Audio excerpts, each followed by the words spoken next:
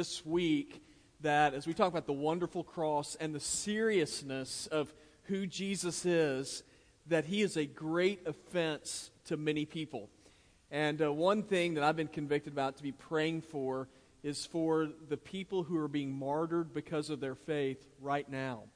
And over 200 people have been taken captive over in the Middle East. And y'all, people's lives are hanging in the balance. And one of the most moving things I saw was that whenever they beheaded 21 people, the last words on their lips were Jesus. And so when we sit here, and I am grateful that we are here, people are loving and living for Jesus and willing to die for him. And that is the kind of world in which we are living. And so I just want to encourage us. I encourage you as the week progresses, you pray for people because our faith is offensive to many. But Jesus came and he gave his life for all.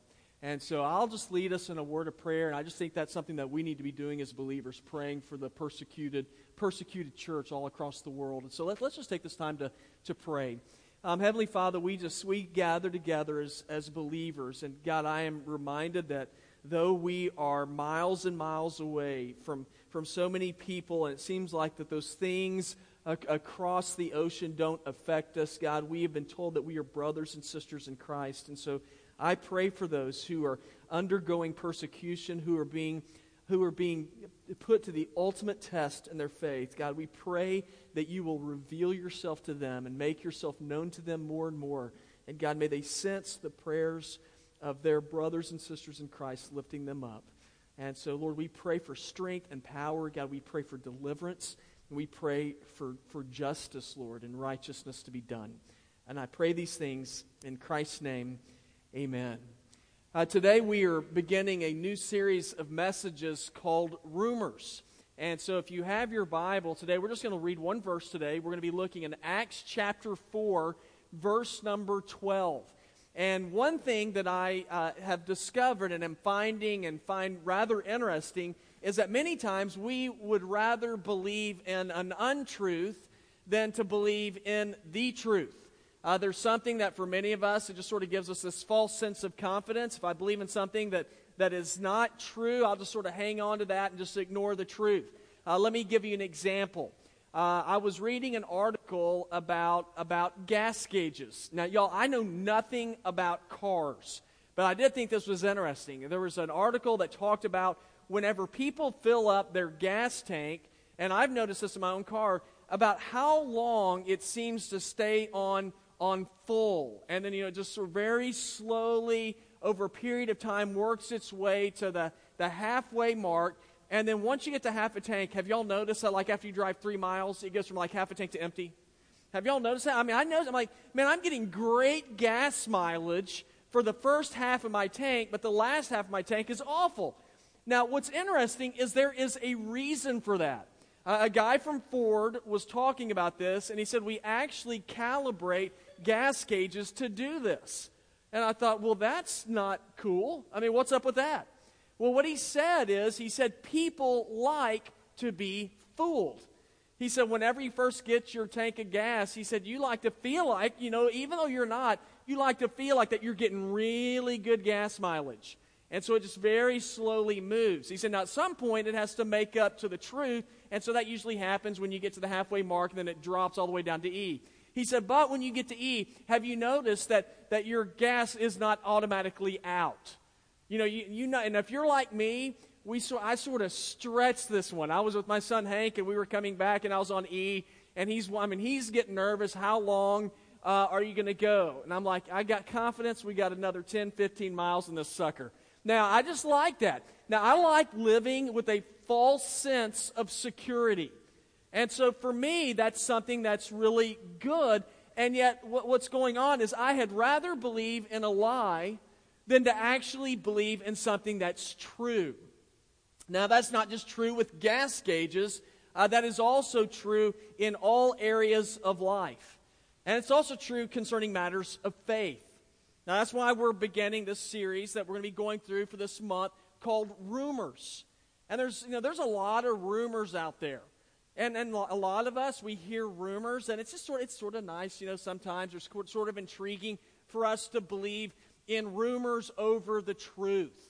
You know, before the Super Bowl, there was the rumor that Tom Brady was deflating footballs. And we all know they're a bunch of cheaters, so that was true. There are rumors always persisting that, Angelina Jolie and Brad Pitt, I've heard they're on the verge of a breakup. I don't know. But there's just a lot of rumors out there. Now, in matters of faith, there are rumors as well. And one of the rumors that we sort of buy into or we hang on to the expense of the truth is this one. This one we're going to be examining today. And that is the rumor that everybody is going to go to heaven. That everybody's going to be okay. And I'm going to be honest with you, that is a rumor that I find some comfort in that. Because what that means for me is that I can do whatever it is I want to do. I can live like I want to. Everybody can just sort of go along with their life because in the end, it's all going to come out in the wash. And that's something that's very comforting. Now, while that might be attractive, here's the question. Is it true? Or is that just something that's just merely a rumor? Well, today in our passage of Scripture, we're going to see Jesus' disciple, Peter, delving into the realm of rumors and not dealing with a rumor, but instead deciding that he's going to deal with facts. Now, the rumor is everybody's going to go to heaven. But what Peter does is through Scripture, he based his teaching off of previous Scriptures, he shows us that now that might be a rumor, but I want you to pay attention to the truth. And so that's why we're going to look in Acts chapter 4 and verse number 12. And just a little background information, what's happened is just in a few weeks before this, Jesus has gone to the cross. He's died. He's been crucified. A few days later, Jesus is raised from the dead. Now, the disciples saw this. Can you imagine seeing somebody who dies that you follow, and then they get up and they come to life again? That would be stunning, right? And that's what we're going to celebrate in just the next few weeks as we celebrate Easter. And we've already got the robe on the cross, the purple robe, and so we're looking forward to that day. And so when the disciples saw what had happened to Jesus, y'all, as you can imagine, they got jacked up and excited. Jesus is dead. Now he's alive. Oh my gosh, let's go tell everybody.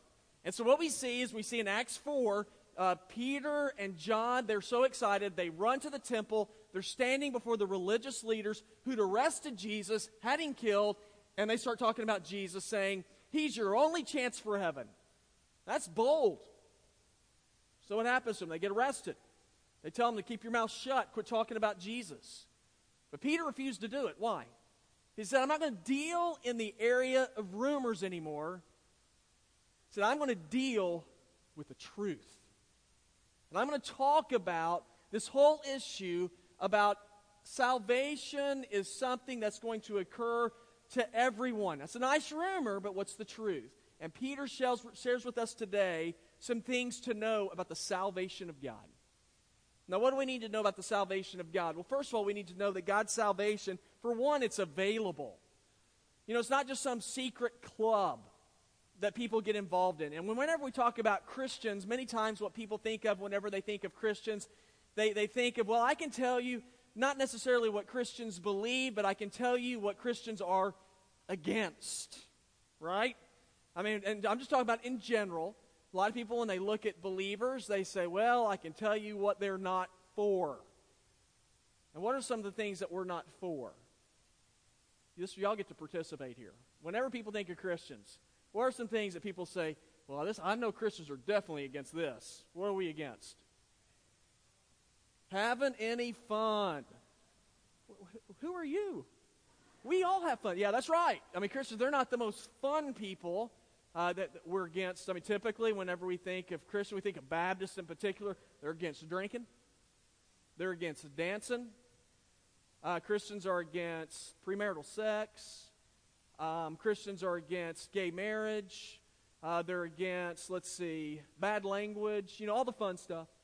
Christians we are against everything. And so there's a lot of rumors about believers. So we don't even know what believers are for, what it is that we are looking forward to. And so some people look at Christians, well, that's sort of like in this exclusive club made up of people who don't have fun, and they're not really a lot of fun to be around. and, it's hard to get in that group. But what does the Bible say? And it's interesting to me that oftentimes what we think and what the Bible says are two very different things. Concerning salvation, is it only for a select group of people? Is it only been given out to people and offered to people who sort of fit this mold of rules and regulations people? Well, in verse number 12, it says there is salvation in no one else. For there's no other name under heaven given to people by which we must be saved. The Bible speaks of people needing salvation. That word salvation, it means deliverance. Now, who needs deliverance? The Bible says everybody needs it. You know who everybody is? Everybody includes your saintly grandmother, who you never heard utter a bad word. She needs salvation. Billy Graham, the Pope, you. We are all in need of salvation. Now, why is that? Anybody know why? It's because of sin. You know what sin is? The word sin means to miss the mark. It's a picture of somebody shooting at a target and they miss it. Now, if you miss it by 3 inches or you miss it by a mile, what is it a miss? Who's missed? You know who's missed? Anybody want to take a stab at it? Other than the person next to you, my wife's missed.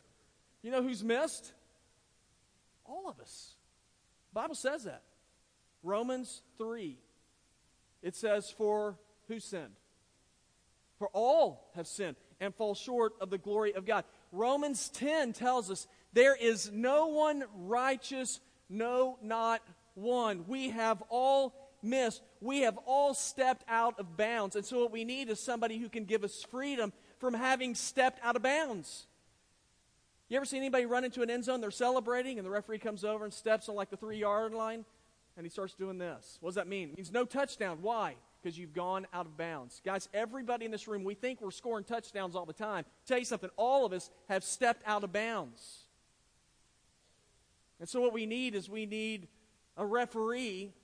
We need a Jesus who can overcome us stepping out of bounds that we might be able to score and be able to have freedom. And the neat thing to discover is that God has offered freedom to everybody. He's made it available to all people. John 3:16.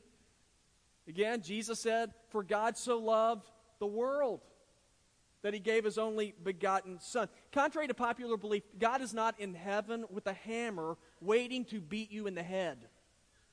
God is in heaven desiring for you to know him. 2 Peter 3:9 says the Lord's not slow in keeping his promises. Some understand slowness. So he's patient with you, not wanting anyone to perish, but all to come to repentance. God doesn't desire to only have a few people in his club. He wants everybody.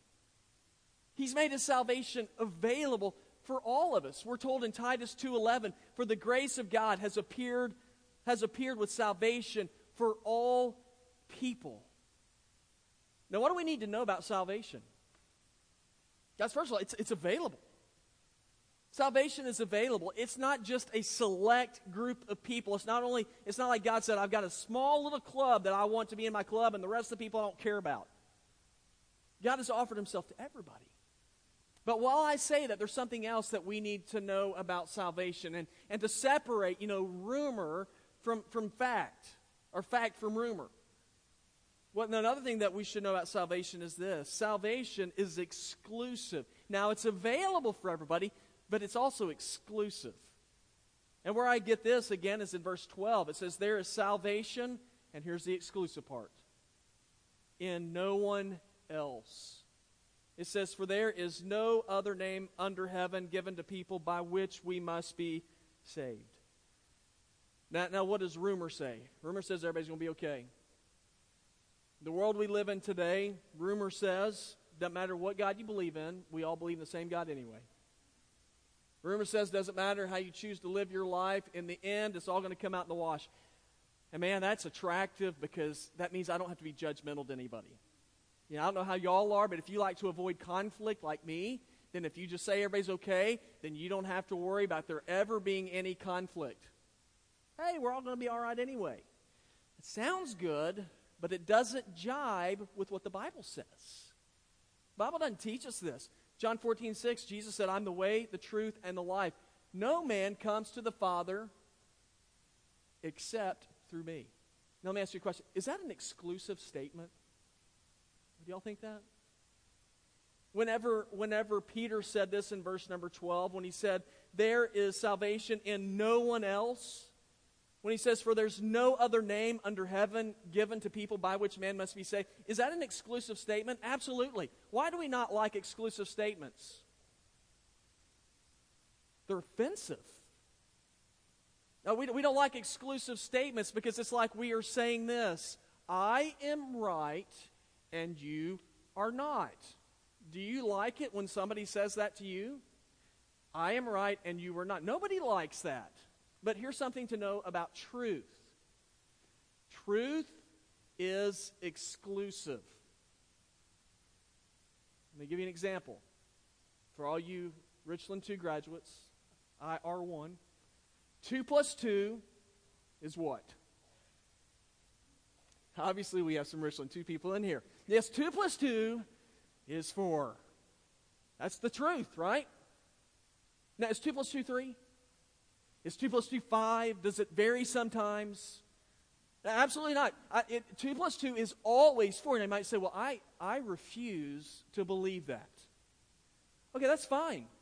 You can refuse to believe that if you want to, but let me tell you something. If you use that kind of math and you start building stuff, you're going to build something that's pretty cruddy. It's not going to be very lasting. Now, you have the right to do it, and that's fine. But 2 plus 2, I don't care what you say, it is always 4. Now, let me give you an example of this. The first time we went to Haiti, and we have a group of people going to Haiti in the next few weeks. First time we went there, we built bunk beds, and we built the bunk beds, and we were to stick them in a corner, flush against the wall. And I'm sitting there, and I'm jamming it up against the wall, and it just never works. And so I'm getting irritated, which is a good word that I can use in here. And so I was very irritated. After an hour of like cramming it up against the wall, it never was flush. And then the guy in charge of the children's home comes over, and he's sort of laughing because he's been watching me, and he doesn't say anything because he's just waiting for me to get real close to becoming a Methodist. And so after doing it for a long time, he comes over to me, and he says, hey, it's not you. He said, it's the walls aren't square. I'm like, you got to be kidding me. Now, here's the deal. If the foundation is not built in a right way, if it's not used or built using the right standard of measurement, I don't care how hard you cram and put your shoulder into trying to make something flush, it ain't ever going to work out. That's what Peter's teaching here. Peter's teaching us that in life there is a true measurement that we are to use. Now, you don't have to believe it if you don't want to. And we all get to make that choice. He says if you want your life to come out flush, if you want things to be square in your life, Jesus is then to be the measurement in your life. Otherwise, nothing else will work out. A lot of rumors out there. One of the rumors is everybody's going to heaven. What does the Bible say? The Bible tells us some good things. It says salvation is available to everybody. But salvation is exclusive. It's only found in one. It's found in Jesus. Now here's the really relieving part to know. The last thing to know about salvation is this. Salvation, it is a gift. It's something that is a gift from God. In verse number 12 it says there's salvation in no one else. For there's no other name under heaven given to people by which we must be saved. Salvation is a gift. Now most people, when I talk to them, I'll ask them, why is it that you believe that when you die, that you're going to be in heaven? And the typical answer is this: because I'm a good guy. You know, in the balance of things, I have done more good things than bad things. In other words, I'm going to be okay in the end because I have earned it. That's not what Scripture says again. See, the religious leaders of the day, this is what they believe. They believe there were rules and regulations that you followed. And if you followed them, then you were going to be good. Then everything was going to be okay with God. But that's not what the Bible says. One of the most convicting verses to me in all of Scripture is in James 2:10. It says this. It says, "For whoever keeps the entire law and yet fails in one point is guilty of breaking it all." How do y'all like that one? I'm good. Yeah, there's some stuff that I'm good at. There are some laws that I have never broken in my life. I have never committed murder physically, maybe mentally. I've never killed anybody with my hands. I have never robbed a bank. But there are sins I have committed. And you know what the Bible says? Now, while it's good that I've never killed people, and it's good I've never robbed a bank, the Bible says if I am guilty of just simply breaking one law, then I am guilty of breaking them all. Okay, so you might say, well, I have a pretty good track record. Maybe I haven't broken any laws. Oh, let me tell you, yes, you have. Romans 3:23, for all have sinned.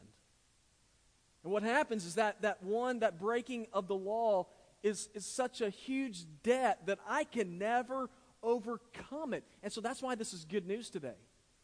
It says that there's been no other name given to men by which we can be saved. The gift of salvation, it is a gift. You don't earn it because you can't. Neither can I.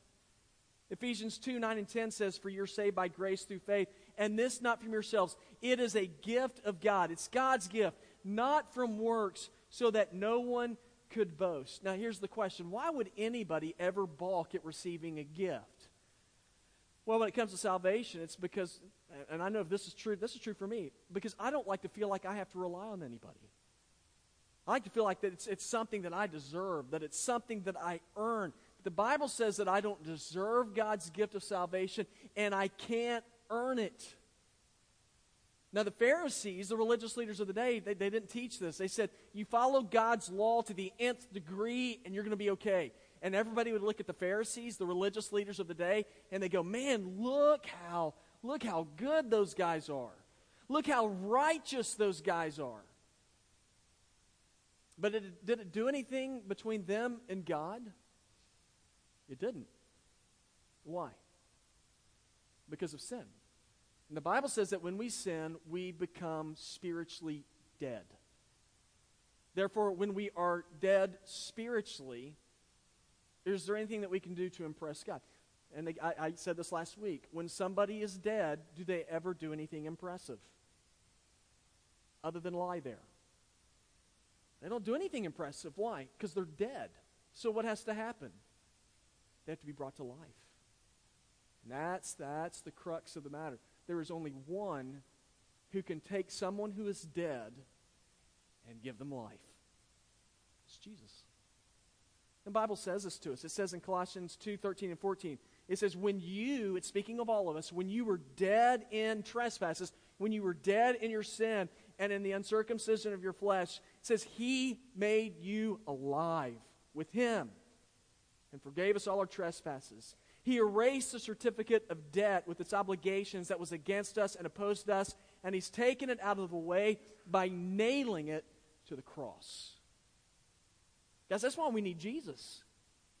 Because he took our debt of sin, which kills us, and he crucified it on the cross and said, if you trust in me, I will give you life. Now, there's a rumor out there. What's the rumor? Everybody's going to be okay.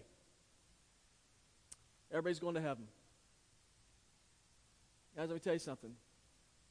Not everybody's going to heaven. Remember, none of us deserve to go there. So then what's the truth? The truth is the only hope we have is Jesus. He is the only name given to men by which we can be rescued. So what's the deal with salvation? Well, there's some things to know about salvation. It's available, it's exclusive, but it's also a gift. The question is, have you received the gift? Because I am spiritually dead without Jesus. And Jesus says, I can raise you to life spiritually, that you can have an eternal life. Now, for some of you, it's time for you to call out on the name of Jesus and say, Jesus, give me life. I trust you. Jesus, forgive me of my sin. Rescue me. And if you've never done that before, I encourage, I challenge you, I plead with you to call out to God. He's the only hope you got. And for others of us, we've already done that. But you know, you have friends, you have family, and spiritually they are dead. They might be good people. They tell you something, that the only hope they have for life eternal is Jesus. And then take the time to pray for them. Say, God, stir their heart to where they'll call out to you. God, stir and work in their life to where they begin to see their only hope is you. Guys, we are living in a world that is desperate for hope. And we've been given the Word of God that shows us that we have been given freedom and hope in Jesus. Rumor is, we're all okay. Truth is, we need Jesus.